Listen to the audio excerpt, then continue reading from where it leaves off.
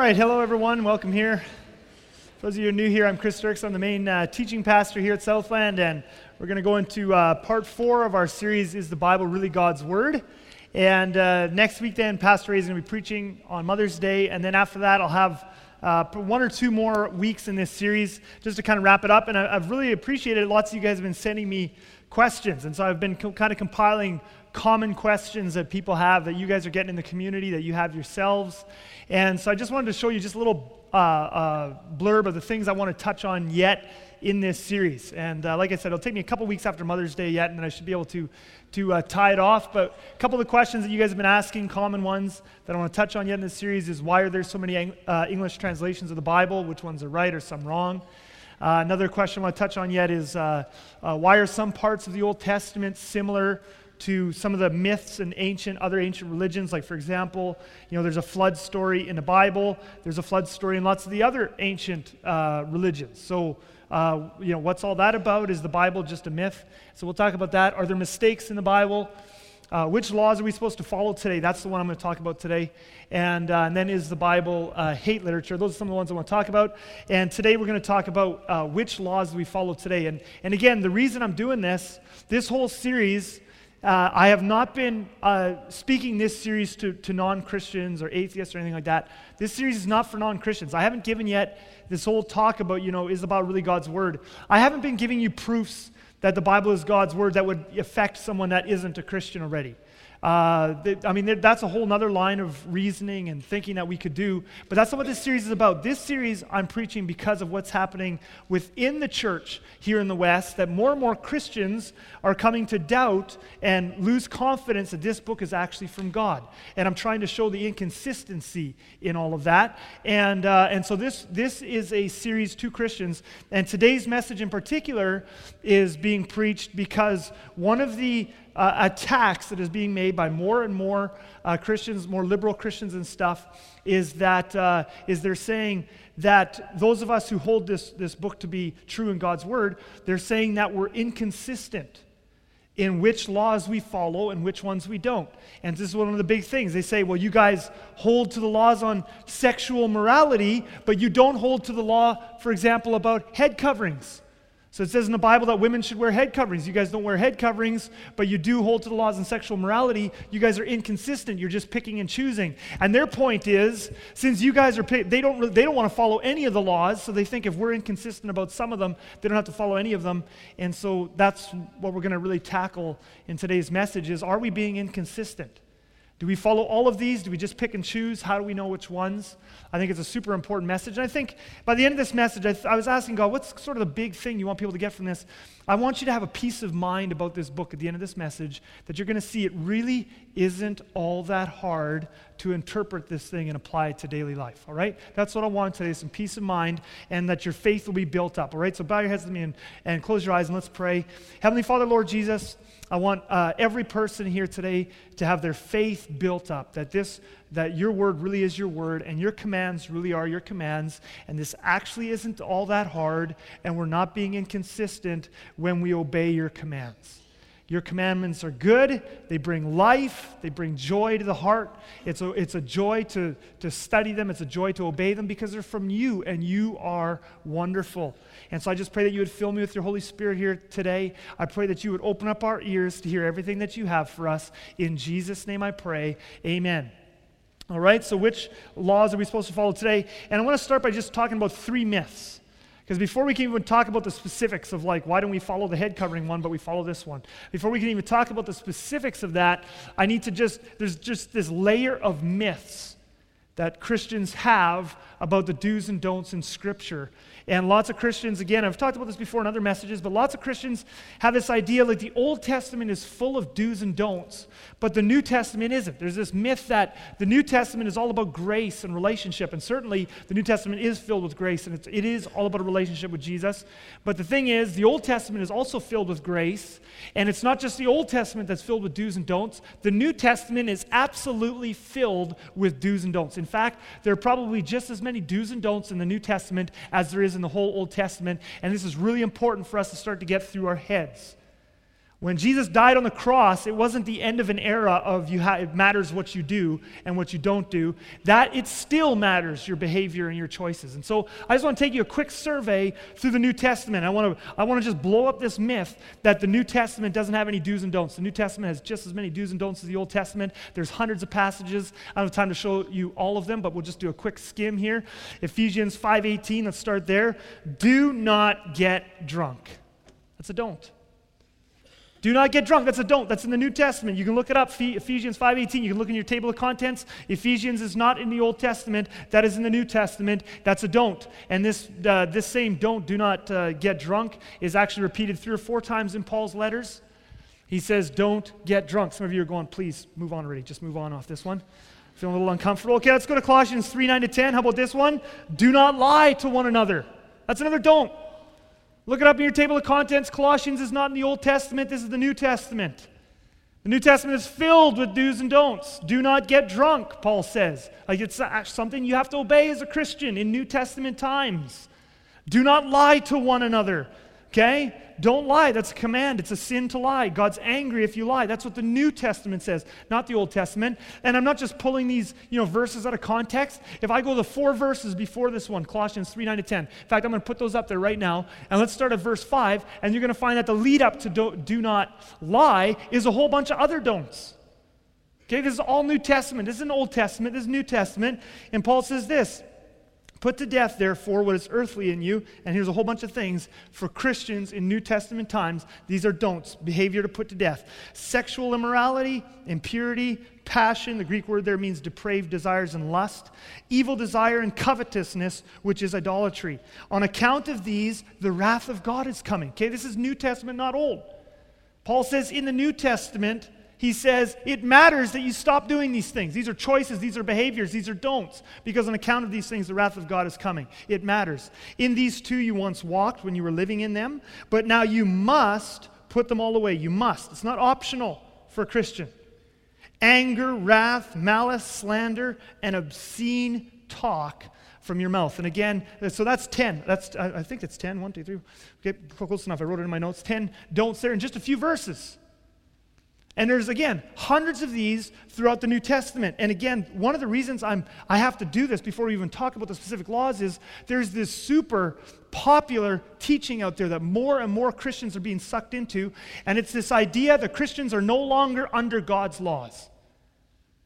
And it's because of a statement Paul makes in his epistles. But they just teach that Christians are no longer under the law, and what they mean by that is we no longer have to think about the do's and don'ts. We no longer have to think about God's commands because we're all under grace. It's just grace. We just need to think about love, and we just need to think about grace, and that'll be enough. But the thing is, the Scripture comes against that because the New Testament is filled with do's and don'ts. The New Testament. Not the Old Testament only, but the New Testament itself is filled with do's and don'ts. And whatever you want to call it, you can play semantics. But a do and a don't, what is that? It's a command. It's a rule. It's something you have to follow. If you don't follow it, God will be upset. It's a sin. So you might not want to call it a law, but that's what a law is. It's just something you have to obey. That's what a do and a don't is. God says, don't do this or I'll be mad. That's on account of these, the wrath of God is coming. That's a law. We Christians most certainly do have to obey God's laws, and the New Testament is filled with many of these do's and don'ts. See, God cares about your behavior. God cares about your choices. 1 Corinthians 6:9-10, God cares about your behavior so much, he says this, or do you not know, again, this is New Testament, or do you not know that the unrighteous will not inherit the kingdom of God? So your behavior affects your eternity. I mean, this is all New Testament teaching. It's just everywhere. Saturates the whole thing. Or do you not know that the unrighteous will not inherit the kingdom of God? And he's going to give us some more don'ts. Do not be deceived. Neither the sexually immoral, nor idolaters, nor adulterers, nor men who practice homosexuality, nor thieves, nor the greedy, nor drunkards, nor revilers, nor swindlers will inherit the kingdom of God. So there's 9 more don'ts. Okay? Now, of course, he's not talking about here. Some of you are, the fear's rising up your chest. Oh, I'm doomed, right? Because you're thinking back to your past or whatever. This passage isn't about, at one point in your life you lived this way and then you repented. No, then you're forgiven. This passage also isn't talking about, at some point in your future you're going to make a serious mistake. No, we all make mistakes. We all fall short. We all fail. That's not what this passage is about. It's not about, what you did in your past, but you repented of it. It's not about, in your future you're going to mess up and you're going to have to repent again. What this passage is talking about is people who just say, God's law doesn't matter anymore. I'm just going to live this way unrepentantly. If you just want to live this way unrepentantly, then you cannot inherit the kingdom of God. It's impossible. Because you cannot walk with a holy God on the one hand and do these wicked things on the other. It's impossible. So yes, when we repent and we mess up, He forgives. His forgiveness and His grace is so awesome. But you can't walk in these things unrepentantly and walk with God at the same time. It is impossible. And like I said, I could show you hundreds of passages in the New Testament. I'm just showing you a little snippet of Paul. I could show you Jesus. I'll just throw it up there for a second. I just did a 5-minute skim of one message, Matthew 5 to 7, 3 chapters in the Gospels. That's just a 5-minute skim, and I jotted down all the do's and don'ts Jesus preached in just those 3 chapters. We could go through the Gospels and find lots, but don't lash out at people in your anger, and don't look at a woman lustfully. Don't divorce. Don't break promises. Don't take revenge. Don't judge. Do pray for your enemies. Do to others what you would have them do to you. Do good to those who hurt you. That's just a few do's and don'ts from Jesus. Jesus, Paul, it's all over the New Testament. There's not less do's and don'ts in the New Testament than in the Old. Now, I know what some of you are thinking right now, and you're going, Chris, the God you preach is just a big killjoy. Well, the first thing you have to realize is, it doesn't matter what you want God to be. He is the way He is. I'm just preaching to you what we find actually how God really is as defined in Scripture. Okay? But the other thing you have to realize is these do's and don'ts, it's not about killjoy. It's not about these are so hard to follow. The do's and don'ts in Scripture are all about relationship. That is what the do's and don'ts are about. The do's and don'ts show us what God is like. They show us what He loves and what He hates. And if you want to walk closely with Him, you have to know that. The do's and don'ts are all about relationship because you can't walk with God and be doing things that disgust Him. So the do's and don'ts, it's not about God being a killjoy. It's not about me being a killjoy. It's not about the Bible, just randomly putting all these things on us. The do's and don'ts reveal to us who God is. They reveal to us His heart so that we can follow Him and walk closely with Him. The do's and don'ts are all about relationship. Let me just use a personal example, okay? And I've been real transparent with you, last couple weeks, and so I'll just be transparent again. I have all my life had a huge problem with sprinkles, okay? And really bad. Some of you are going, is he serious? No, I'm actually serious, okay? Sprinkles. Ever since as a little kid, I can remember, in fact, I don't remember a time when I didn't have a problem with sprinkles, okay? So I'm pretty sure it's actually from God. And I remember as a little kid, and, the family would go out for donuts and for a treat, right? So you get a box of donuts. There's 6 of us all together, and so you got to get a dozen donuts. And always, one of my siblings would get one of these disgusting donuts covered in sprinkles. And the thing is, and my mom knew this, but so she would often have to flick them off my donut. But the thing is, sprinkles on a donut, it spreads like a disease, okay? It doesn't just stay on that one donut. And so I would always look at my donut. If any of those sprinkles had infected my donut, literally, and to this day, like I'm actually not making this up right now, they really disgust me. I can't handle a donut or a piece of cake or ice cream that has got sprinkles on it. It just drives me crazy. And people sometimes say to me, you need to get healing for that. And I always say, you need to get healing for wanting to eat something like that. Okay? So I just can't stand them. And also, kind of related to that is, I can't stand glitter. Like, kids want to put glitter on everything when they do crafts. I can't stand it. It gets all over you. You can't get it out. It's sparkly. Oh, it's gross, okay? So they say, what does this have to do with the do's and don'ts? It's really an inadequate analogy, but I'm going to use it anyway. Now, let's say that you're sitting out there today and you're thinking to yourself, I would really like to be Chris's friend.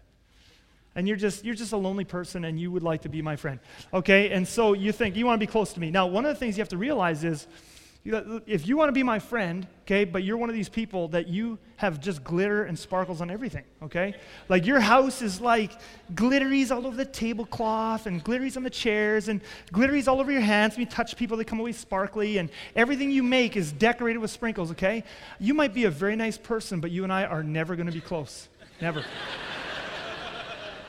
Because I can't stand those things. Like I could not go into your house and come out like that. It would drive me crazy. We couldn't be close. Okay, now again, totally an inadequate analogy of God and sin. Okay? Because sparkles and sprinkles, it's not a moral issue. Obviously, some people, most people like them for some crazy reason, and I don't. But with sin, it actually really is filthy and gross and disgusting. And sometimes sin doesn't bother us because our consciences have been seared, so we sometimes get used to it. But the fact of the matter, it should be gross and disgusting to us. But in the same way that I could not be close to you, I couldn't come to your house, I couldn't eat your food, we couldn't hang out all the time if you were into that stuff because I don't like it. So if you want to be close to me, there's certain things my wife LaDawn knows because she actually likes sprinkles. She eats them when I'm not in the house, and then her and the kids actually sweep the kitchen floor, it's true, to make sure there's no sprinkles rolling around on the floor because it drives me crazy, okay? I need help, all right? It's true. But because she loves me and she wants to be close to me, it's important to her what my likes and dislikes are. It's the same thing with God. You think, well, we don't need to worry about the do's and don'ts anymore because it's all about grace. If you want to walk with God, it matters what his likes and dislikes are. And in the do's and don'ts, see, this is the thing, again, and it's not the do's and don'ts as a legalistic thing. It's in relationship. The do's and don'ts are actually about relationship. If you want to walk with Jesus, first you repent and get your forgiveness because you can't work it up. It's not that you do these things first and then he loves you. No. First you get forgiveness and you go to him and you want to have a relationship with him, and then he starts going into your life and he says, now we've got to work on this because if you want to be in my house, if you want me in your house, you're going to have to work on this. And he starts to take you through these things and you bring your life into alignment with these do's and don'ts because the do's and don'ts are all about being close to Jesus. And they show us the things he hates and the things he loves. And that's why the do's and don'ts are important, right? Second myth here is if we just focus on love, we won't ever have to talk about the do's and the don'ts. And this is a real popular myth. Lots of preachers preaching this today. Lots of preachers preaching this today. Lots of books getting sold. And their point is, you know what? The most important commandment is just love God and love your neighbor. So if we just preach love, if we just talk about love all the time, people will just automatically do all the do's and don'ts. We won't have to worry about it. The first thing I say to that is, if that was true, why did God put so many do's and don'ts in the Bible? I mean, I just want to preach what God's word says. The New Testament and the Old Testament are both filled with do's and don'ts. So if it was true that God just wanted us to just talk about love, and grace all the time, and those are wonderful topics and we should talk about them, yes, obviously. But if God just wanted us to talk about love all the time, then he would have just done that in here. But he didn't. He also talks about the do's and don'ts a lot in here, and that's because it's actually important to talk about them in order to know them. But yes, it is true, okay? There is a huge element of truth in the fact that love is the most important thing. I'll read you Matthew 22, verse 40 here. And Jesus said to him, you shall love the Lord your God with all your heart and with all your soul and with all your mind. This is the great and first commandment. And a second is like it, you shall love your neighbor as yourself. On these two commandments depend all the law and the prophets. Okay, so that is true. What Jesus just said there is all the do's and don'ts in Scripture all hang on two hooks, loving God and loving people. That is the heart behind all the do's and don'ts. That's why I tell you, the do's and don'ts aren't about legalism. The do's and don'ts aren't a hard thing like, oh, God wants me not to slander people. Wow, what a tough God he is. No. He has a heart of love. He loves you. He loves people. You want to love people, do not slander, do not get drunk, do not do these things. All hang on these hooks. They come out of a heart of love, and they are for the purpose of loving God and loving people. Okay? But this idea that we don't then need to preach the do's and don'ts doesn't make any sense, because if you just preach love and not the do's and don'ts, here's the thing that the do's and don'ts do. The do's and don'ts fill in the details of what love looks like. Yes, the most important commandment is love God and love people. That is the most important commandment. But if you don't have the details of what that looks like, with your sinful nature, because even Christians, we still battle with our sinful nature. And if you don't have the details of what love looks like, you will make love look like whatever you want it to look like. The do's and the don'ts fill in the details. Yes, love God and love people is the most important thing. And then in all the do's and don'ts, we see what that actually means. See, if you don't have the do's and don'ts and you don't study it, your sinful nature will take you so far astray. You'll have some guy saying, yeah, it's important I love my neighbor, and I love God, that I love God first, and I love my neighbor as I love myself. And so the way that I love my neighbor like myself, and the way I love my friends is I go out and party with them every Friday night and we get drunk. Or another person says, the way I love my girlfriends, the different girlfriends I have, is I sleep with them. That's how I love them.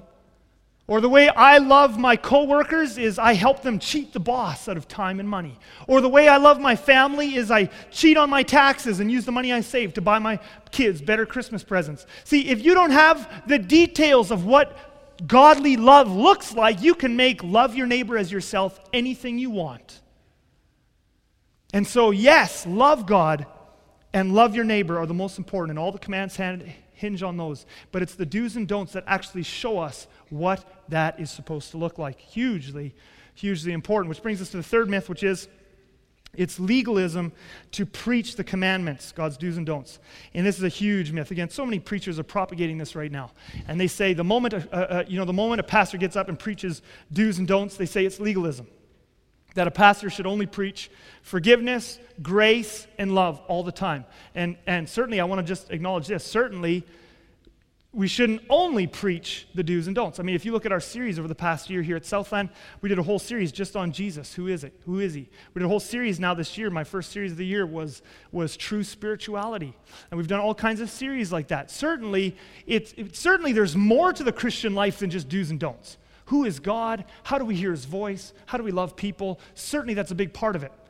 But a lot of preachers today have this idea that the moment you preach do's and don'ts, the moment you preach thou shalt not and thou shall, they say, you're a legalist, okay? You're a legalist.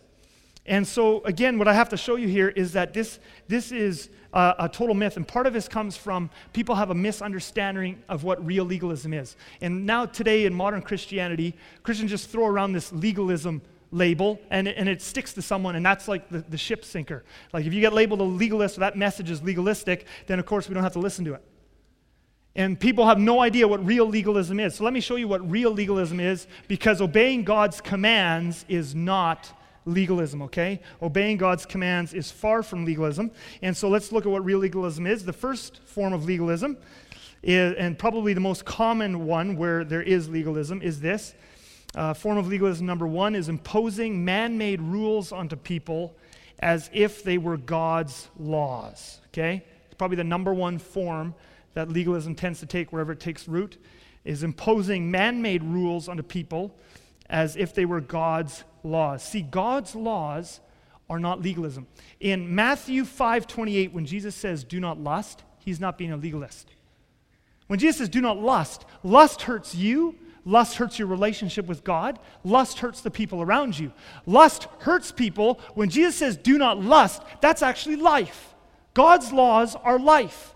When Jesus says, just a few verses later, don't break your promises, that's God's law.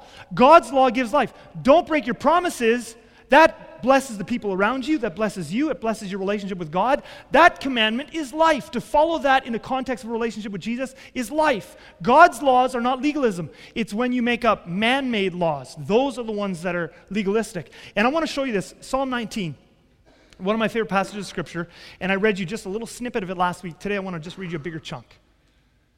But we're going to read this now because these teachers out there today are just saying God's law is legalism, to preach God's law is legalism, to preach the do's and don'ts is legalism. And I want to show you what God says about God's do's and don'ts. God's do's and don'ts are not legalism. Psalm 19, King David wrote something that's going to stand for all eternity. He wrote it by the power of the Holy Spirit. And anybody who wants to disagree with this isn't disagreeing with me, they're disagreeing with the Holy Spirit. Because this is what the Holy Spirit said about God's law. The law of the Lord is perfect, reviving the soul. The testimony of the Lord is sure, making wise the simple. The precepts of the Lord are right, rejoicing the heart. This is God's word. This will stand forever.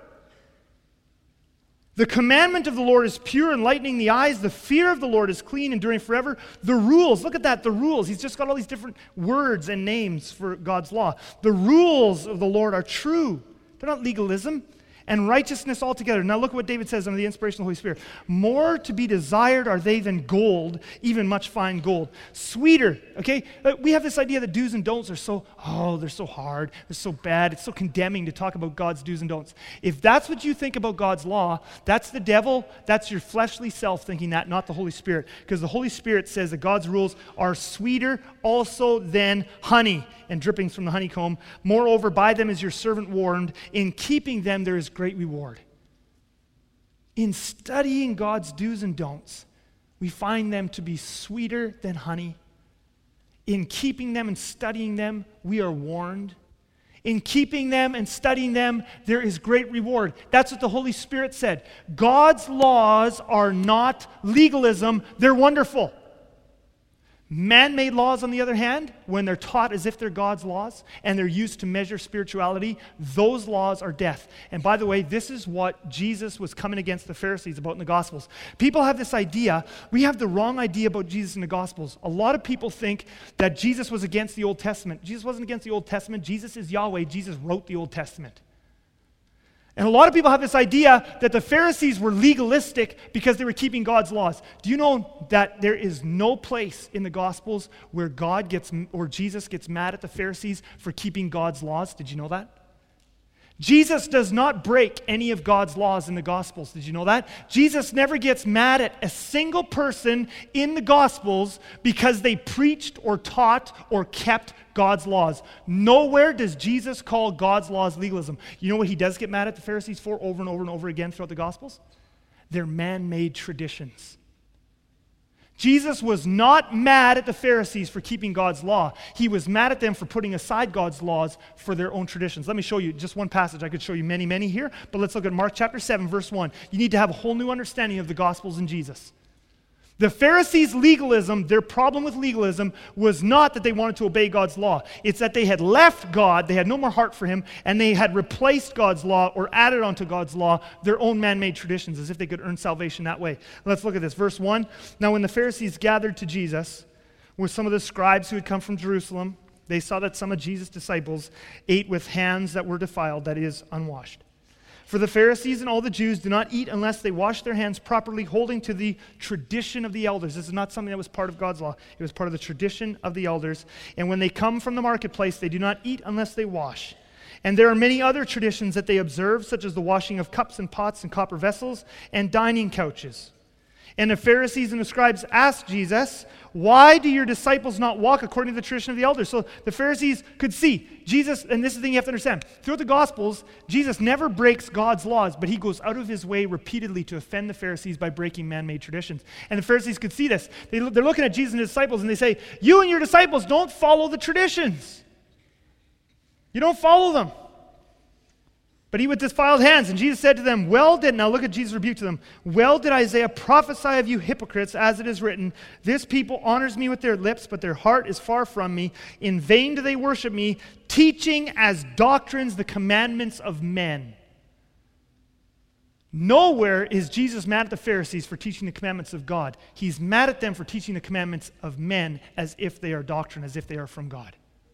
That's what Jesus is upset about. It's not legalism. Remember Psalm 19. God's law is sweeter than honey. It revives the soul. It rejoices the heart. To do it, and again, we don't divorce, following God's law from a relationship. In the context of a relationship with him, God's law is wonderful.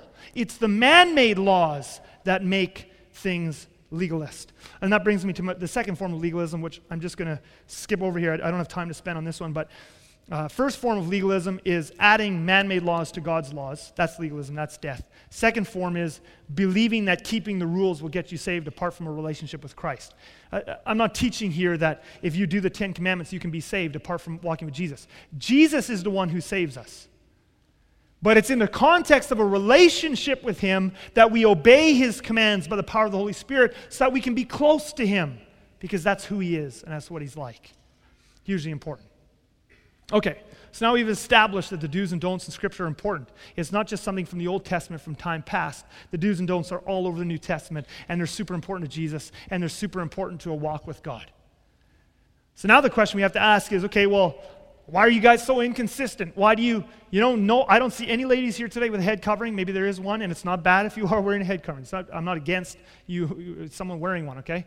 But if you look around here today, most of you ladies are in direct disobedience to one of Paul's commands. I'm going to read it in just a second, to wear a head covering. And so the question is, well, why do we teach one command, or a whole bunch of commands, sexual morality in particular, we teach all of those, and we say these are for sure true, 100% for all of eternity, but we don't hold to the head covering one. Are we being inconsistent? And some of you have encountered this out there in the community and in your workplace, and you don't know how to answer it.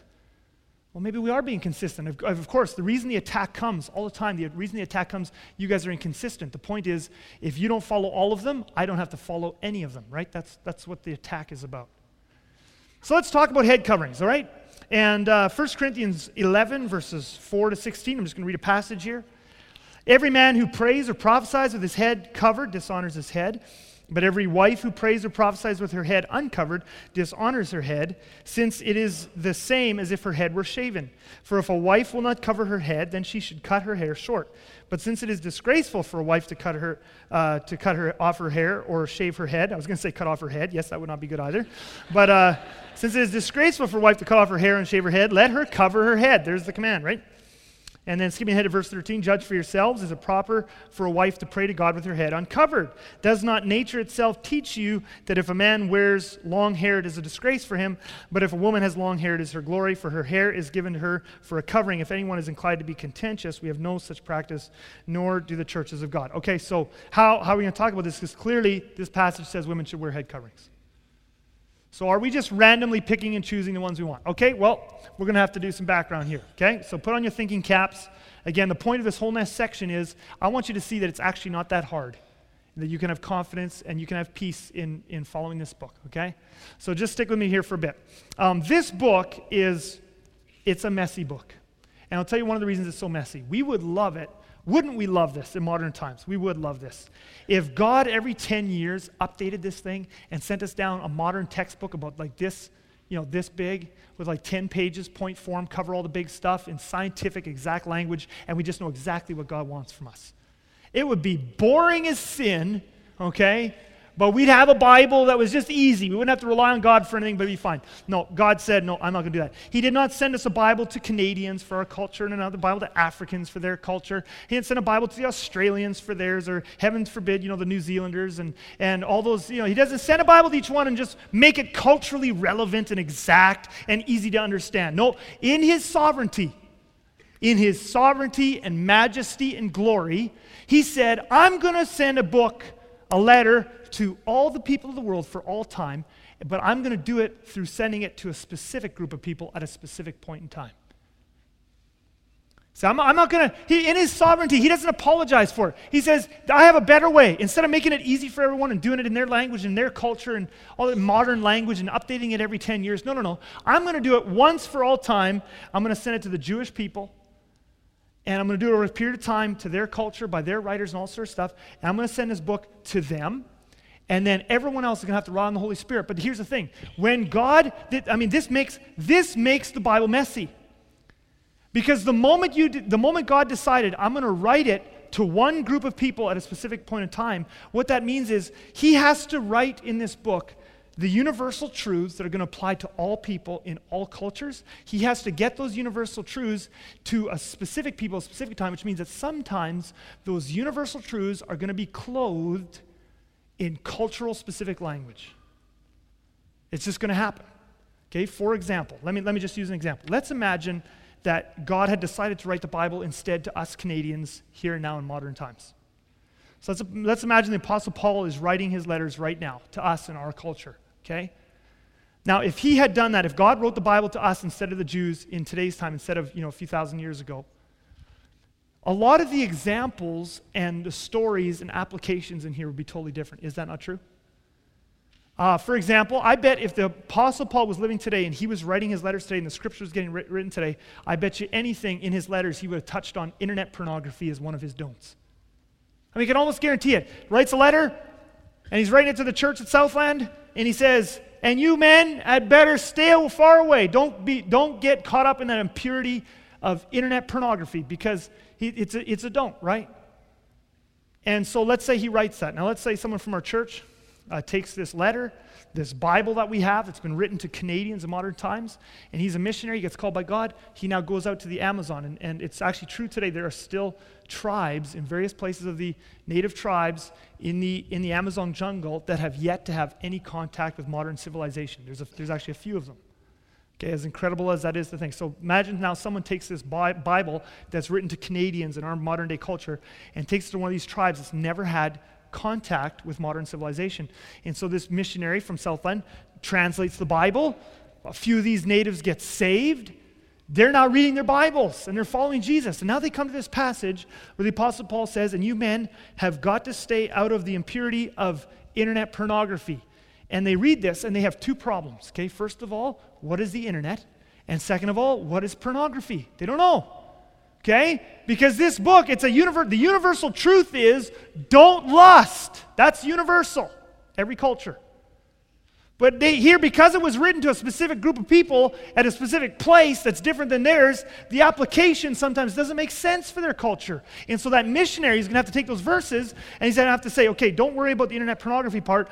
The point is lusting after women. What are the things that you're doing in your culture that are lustful of women? And they're going to have to deal with that. Can you see that? I mean, that is just inherent. The moment God decided to go with a book that was not written to every culture at the same time, it was written to a specific group of people at a specific point in time, messiness came into this book immediately. Because immediately we're going to have to deal. Sometimes universal truths are going to be clothed in language and examples and things that apply to that culture. And we're going to have to figure out what the underlying truth is for our culture. Okay? Are you still tracking with me? Okay, first thing you have to understand here is you don't have to be a scholar to figure this out. Okay, this is actually very easy. We do this intuitively. It's not hard to figure out when this is happening. Okay, it's not hard to figure out when this is happening. For example, Deuteronomy 22 verse 8. I want to show you this right now. It's almost always very obvious where a cultural application is being made. And in our hearts, the Holy Spirit bears witness, and we know what these things are. We just don't always know how to explain it. But Deuteronomy 22 verse 8 tells people, it's a law, that when you build a new house, I'm gonna read it to you right now, you should put a fence around the roof of your house. How many of you here today have a fence around the roof of your house? But you are all living in blatant disobedience to God's law. And none of you feels guilty about it. Okay, let's read it. When you build a new house, you shall make a parapet. Even better word than fence, hey? We can all talk about putting parapets now around our yards and our decks. But anyway, you shall make a parapet for your roof, a fence around your roof, that you may not bring the guilt of blood upon your house if anyone should fall from it. Okay, so God says to Israel, rule, you got to put a fence around the roof of your house whenever you build a house. Now, none of us today do this. And we intuitively know that this is not for us. See, the reason he gave this law in the first place was because in the time when he wrote it, the way their culture was, the way they built their houses with flat roofs, and they used their roof as living space. People, if it was nice, they would sleep out there, they would entertain guests up there, they would eat up there often, and all of this is done on the roof. And God, the underlying universal principle is, God loves human life, and human life is valuable. So he says, when you build a house, I want you to put a fence around your house so that human life isn't needlessly being lost for no reason. Okay, but today, we live in a totally different climate, we live in a totally different culture, we live with totally different technology. We don't live on our roofs anymore. So to put up a fence around the roof totally misses the point of what this law was getting at. Does that make sense to you? The underlying principle is take care of human life. We follow this law today when people put a fence around their pool. When people put a smoke detector in their house, they're following this law right here. They're taking appropriate measures to make sure that human life isn't needlessly lost, okay? Now this is quite obvious in our hearts whenever this is happening. The universal moral laws are totally different than that. That one is applied to technology, time, culture. The universal moral laws, do not murder, do not commit adultery, do not lie, do not steal, honor your father and mother. Notice how they're not tied to time or place or technology or culture. They just stand. They're much broader. Do not murder is the same no matter what technology you live in, what culture. It's just do not murder. Don't kill someone premeditated like that. Do not commit adultery. It's the same no matter where you are. The universal moral laws are much broader, but then from time to time we run into these places and they're almost always extremely obvious where a universal broad moral law is applied to a specific situation. Are you guys you're still with me here? We're still good. Okay. Back to head coverings. So the question now with head coverings is this a universal moral law that always applies? Or is Paul talking to a very specific situation at the Corinthian church? Okay, well, if a command is a universal moral law, so pay attention to this now. If a command is a universal moral law and not just a cultural application of a universal moral law, then that means it must have always been true ever since the very beginning, since Adam and Eve. Does that make sense? Example, let's go back to do not murder again, okay? If something is a universal moral law and not just a specific cultural application, if it's a universal moral law like do not murder, that means it's always been true ever since the very beginning. Like there's never been a time or a culture or a place when murder was okay. Is that not true? I mean, there's never been a country or a time period when God goes, in this particular culture, I don't mind if you murder a few people. Never.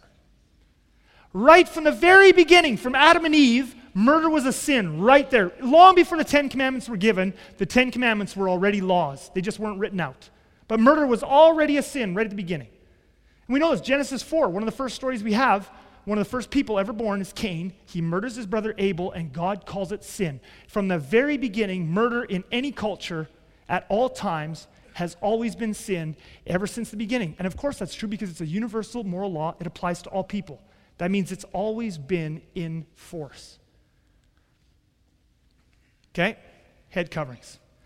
If head coverings is a law that applies to all cultures and all churches and all times, not just to the Corinthian church at a specific point in time, if it's for everybody, that means it's been for everybody ever since the beginning, just like do not murder, do not commit adultery, do not lie, do not steal. That would mean that right from Adam and Eve, right from Eve and all of her daughters, it was a sin for Eve or any of her daughters to have their heads uncovered before the Lord. If it's a universal moral law like do not murder, that means it has to go back right to the beginning because it's a part of God's nature. It's a part of his very character. Okay? So the question is head coverings part of God's nature, something that's been in the creation, right and wrong, ever since the beginning? And the answer is no. You say, how do you know? Two things. First of all, you read through the entire Old Testament, you will not find one single story of God getting mad at somebody or judging somebody because the women weren't wearing head coverings. You won't find one single story in the Old Testament. That's hugely significant. You'll find many, many stories of God judging nations. Many. You'll find many stories of God judging nations and people for murder, for adultery, for slander, for drunkenness, for all kinds of sins. You'll find all kinds of stories in the Old Testament of God judging people, not just the Jewish people, but all people, judging people and nations for breaking those things. Do not murder, do not commit adultery, all that sort of stuff. You won't find a single story in the Old Testament where God is mad at people because the women have their heads uncovered. That's significant. The second thing is, you won't find a single commandment in the Old Testament. You won't find a single commandment anywhere where God says the women must wear head coverings. Hugely significant. Let me put something up there, okay? This is huge, okay? I talked about this 2 years ago in summer. If you could put up that chart, guys. I don't think I'm missing anything here. Yeah. In the Old Testament, and I'm just skimming over this now in 10 minutes, but I did a whole series on this 2 years ago called The Law, and there's a paper online. You can access all that for free. But there's 4 types of laws in the Old Testament. Okay, God gave the Israelites 613 different commands. And they fall into 4 basic groups. Okay? You've got the ceremonial laws, which is the sacrifices, the temple duties. You got the Jewish separation laws, circumcision, eating laws, stuff like that. And again, I develop all this in that series and in that paper. You've got the civil laws, which are building codes, farming laws, criminal penalties like stoning an adulterer or a thief or whatever. You have all those kinds. So 613 commands God gave to the Jewish people, but they fall into 4 groups. And the first 3 groups are ceremonial, Jewish, and civil. All the laws in those first 3 were temporary laws. And I can show you much scripture about this. They were temporary. They were for a specific group of people at a specific point in time. They had very specific purposes. They were important in that time, but they were never intended for everybody. Like, for example, you'll never find God getting mad at an Egyptian for not being circumcised. Never. The circumcision law was only for the Jews. You'll never find God judging Assyrians because they don't keep the temple ceremonial laws properly. Those laws were only for the Jews. But you will find in the Old Testament God getting mad at Babylonians and Egyptians and Assyrians for breaking the 4th type of command, which is the moral law, because those are the ones that are for all people for all time. They define right from wrong. They're not just for the Jews at a specific point in time, they're for everyone. And the moral laws include the 10 commandments: do not murder, do not commit adultery. They also include all the laws on sexual morality, and I could develop all that for you. Love your neighbor as yourself, all that sort of stuff. The moral law is for everyone.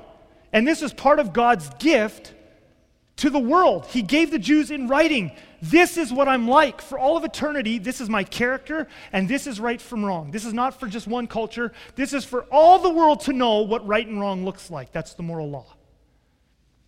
Okay, now here's the thing. Do we find, so when God gave the Jews the moral law, he gave it to them complete. He gave it to them complete because they wanted to have a relationship with him. Remember, the do's and don'ts are all about relationship. God gave to Moses and the Israelites, he gave them the moral law so they would know what right and wrong looks like. He didn't leave things out because anything that is a sin will make God, a holy God, very angry. Okay? So the moral laws, murdering someone, sexual immorality, slander, lying, these things make God, a holy God, angry. We cannot walk with him in that stuff. So he gave him the list. Here are the things you do if you want to have a relationship with me. Okay? Now here's the thing about head coverings. You won't find it anywhere in those laws. Anywhere. Which means that either God forgot it, like maybe he forgot, and maybe for 1,600 years, from the time of Moses to the time of Jesus, the Jews were always sinning whenever the women didn't have head coverings on, and God's going, oh, I'm so angry. I wish I would have written that one down. Oh, you are sinning so bad. Get out of my presence. And they're going, what are we doing? Why is God upset? I don't know why God's upset. Are we disobeying one of his commands? No, it's not in here. See, he gave them the complete revelation of right and wrong right there. That's it. He did it.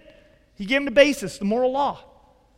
We don't find head coverings in the moral law. We don't find head coverings anywhere in the Old Testament because head coverings for women is not a universal moral law that has been true ever since the beginning.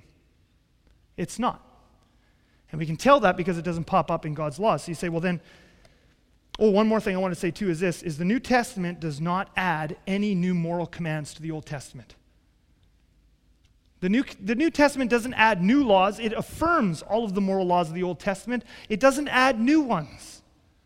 God didn't make a mistake in the Old Testament. So you say, well then, why did Paul tell the Corinthians that it was such a big deal that they wear a head covering? Okay, well let's talk about that. There must be a cultural reason. Since we don't find it in here, in the Old Testament, since we don't find it in the beginning, since we don't find God getting upset at non-Jews or whatever in the Old Testament for it, then we know it has to be culturally specific because it only pops up for the first time in Corinthians. So what's going on in the Corinthian church? Well, it's got to be a culturally specific thing.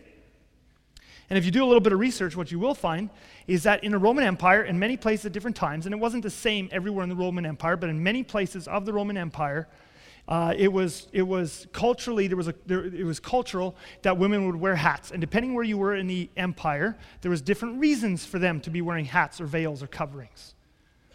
And in some places in the Roman Empire, women wore veils or coverings when they got married. It was a symbol like we wear wedding rings. And then they would wear a veil or a covering to symbolize that they're married. In other places, it was just something that all the women did to kind of differentiate themselves from men. It was sort of a sign of femininity, was this head covering. And it had different meanings in different places at different times. But certainly in the Roman Empire, and you'll find statues, you'll find ancient writings like this, there was many different places at many times in the Roman Empire where the women were supposed to wear some kind of covering on their head because it had cultural significance. So you say, well, what was going on in the city of Corinth and in the area around the church of Corinth that the women were wearing veils, okay? Probably in Corinth, and we can't be 100% sure about this, but probably in Corinth, scholars tell us that probably in that area, women who were married would wear a covering, okay? But we don't know exactly. What we do know is that in the Corinthian church, these women were taking off their coverings, and it was becoming a disruption inside the church, and was giving them a bad name in the community. Okay?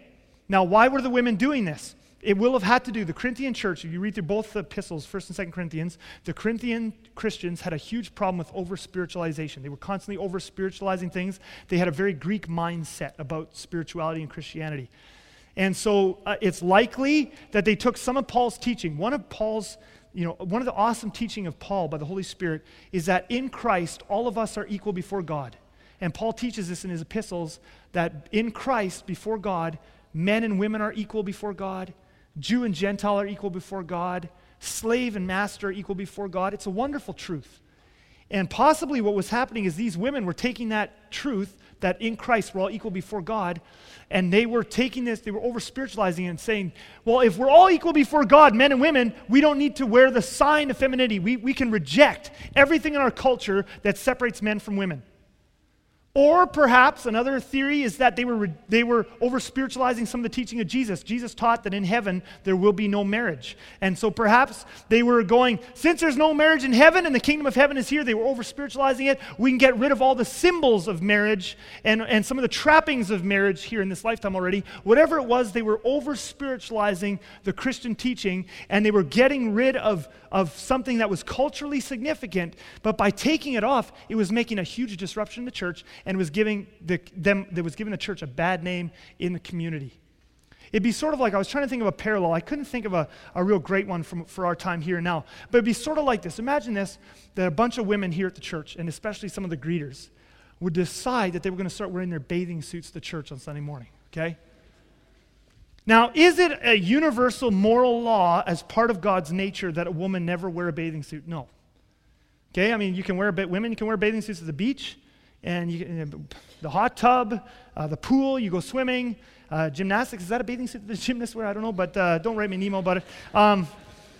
But there's all kinds of places you can wear a bathing suit, okay? You can wear a bathing suit. It's not a universal moral law that you are sinning if you wear a bathing suit. But if a bunch of women in our church here started wearing bathing suits to church, and some of the greeters started wearing bathing suits there, it would cause a disruption in the church, I can guarantee it, okay? Not only would it cause a disruption here in the church, it would give us a bad name in the community. It's not that they're breaking a universal moral law that part of God's nature is never should a woman wear a bathing suit. That's not what it is. But it is severely culturally inappropriate. And maybe there's places in the world, maybe there's a church in California on the beach or in Australia somewhere where it's actually appropriate to wear an appropriate bathing suit to church. I don't know, and that's not wrong. But here in this culture, if a bunch of you women started doing that, it would distract people from hearing the word of God, and it would keep many people in our community from coming here. They would think, well, actually it might bring some people in, but it might, whatever, I don't know. But it would hinder the work of the gospel, right? And so it's not. Now imagine Pastor Ray is out in Uganda. He's on a Tupandani mission, and he hears back home, whoa, uproar, bunch of women, greeters especially, they're wearing bathing suits to church. Can you imagine him writing an epistle, 1 Southland, chapter 1, and he's like, stop wearing bathing suits to church is an abomination. Now, 100 years later, someone's reading this and they're going, oh, it's morally a sin for a woman ever to wear a bathing suit. No. It's a cultural application of something it was getting in the way of the gospel. That's what's happening in Corinthians. And we know it's culturally specific because it doesn't go back to the beginning. It's not in God's law. It just pops up later. And that's how we know it's specific. Does that make sense? I just put up a little review of the key points there just to get in there. Why don't we follow all the laws of the New Testament? Some of them are applied to culturally specific situations. By the way, there's not many of these. This is easy. I'm trying to tell you this the whole time. It's actually easy. By intuition, most of us, by the Holy Spirit, already know which ones are which. The head coverings one is the biggest example. Most of them in the New Testament are not just culturally specific, okay? But there are a couple. How do we know if a New Testament law is only culturally specific and not a universal moral law? Cultural specific commands like the head covering command cannot be found in the eternal moral code God laid down in the Old Testament. Important point, all of God's moral laws are still in effect today, which I end on this. Why is this so important? Why go to all this effort, Chris, to teach us this? Because the attack being made on obeying any of God's commands is you are inconsistent if you obey God's commands on sexual morality, but you don't obey his commands on head covering. And it's not true. We are being very consistent. We are consistent on this. All of God's eternal moral commands will stand forever. But this is a messy book that was written to a specific groups of people at a specific point in time, which means sometimes those universal moral commands are applied to cultural specific situations that God doesn't expect us to listen to or to follow. The consistency is all of his universal moral commands we follow all the time. Of course, we fail, but it's sin when we fail, and we repent. That's the consistency, and we can have peace about it, and it really isn't that hard. All right? Bow your heads with me, close your eyes, and let me just pray the peace of the Lord on you today. Father, in faith in your word. God, this is your word. And we hold to all of your moral commands because we want to know what pleases you. And do not murder, and do not slander, and do not gossip, and love your neighbor as yourself. These are forever, and we hold to all of them. And yes, we're imperfect and we fall, but Lord, we repent when we fall short on these commands. But Lord, there is such an attack on the church. There's such an attack on your laws today, Father. People don't want to obey your laws. And they'll use any excuse they can not to obey them. Jesus, you know that one of the big attacks today is that we're inconsistent. Lord Jesus, I just pray that you would give everyone here at Southland a peace, that we would begin to be mature in how we navigate this book. It actually isn't that hard to follow your moral commands. It's wonderful. It's life by the Holy Spirit. And I thank you for what you're going to do. In Jesus' name, amen.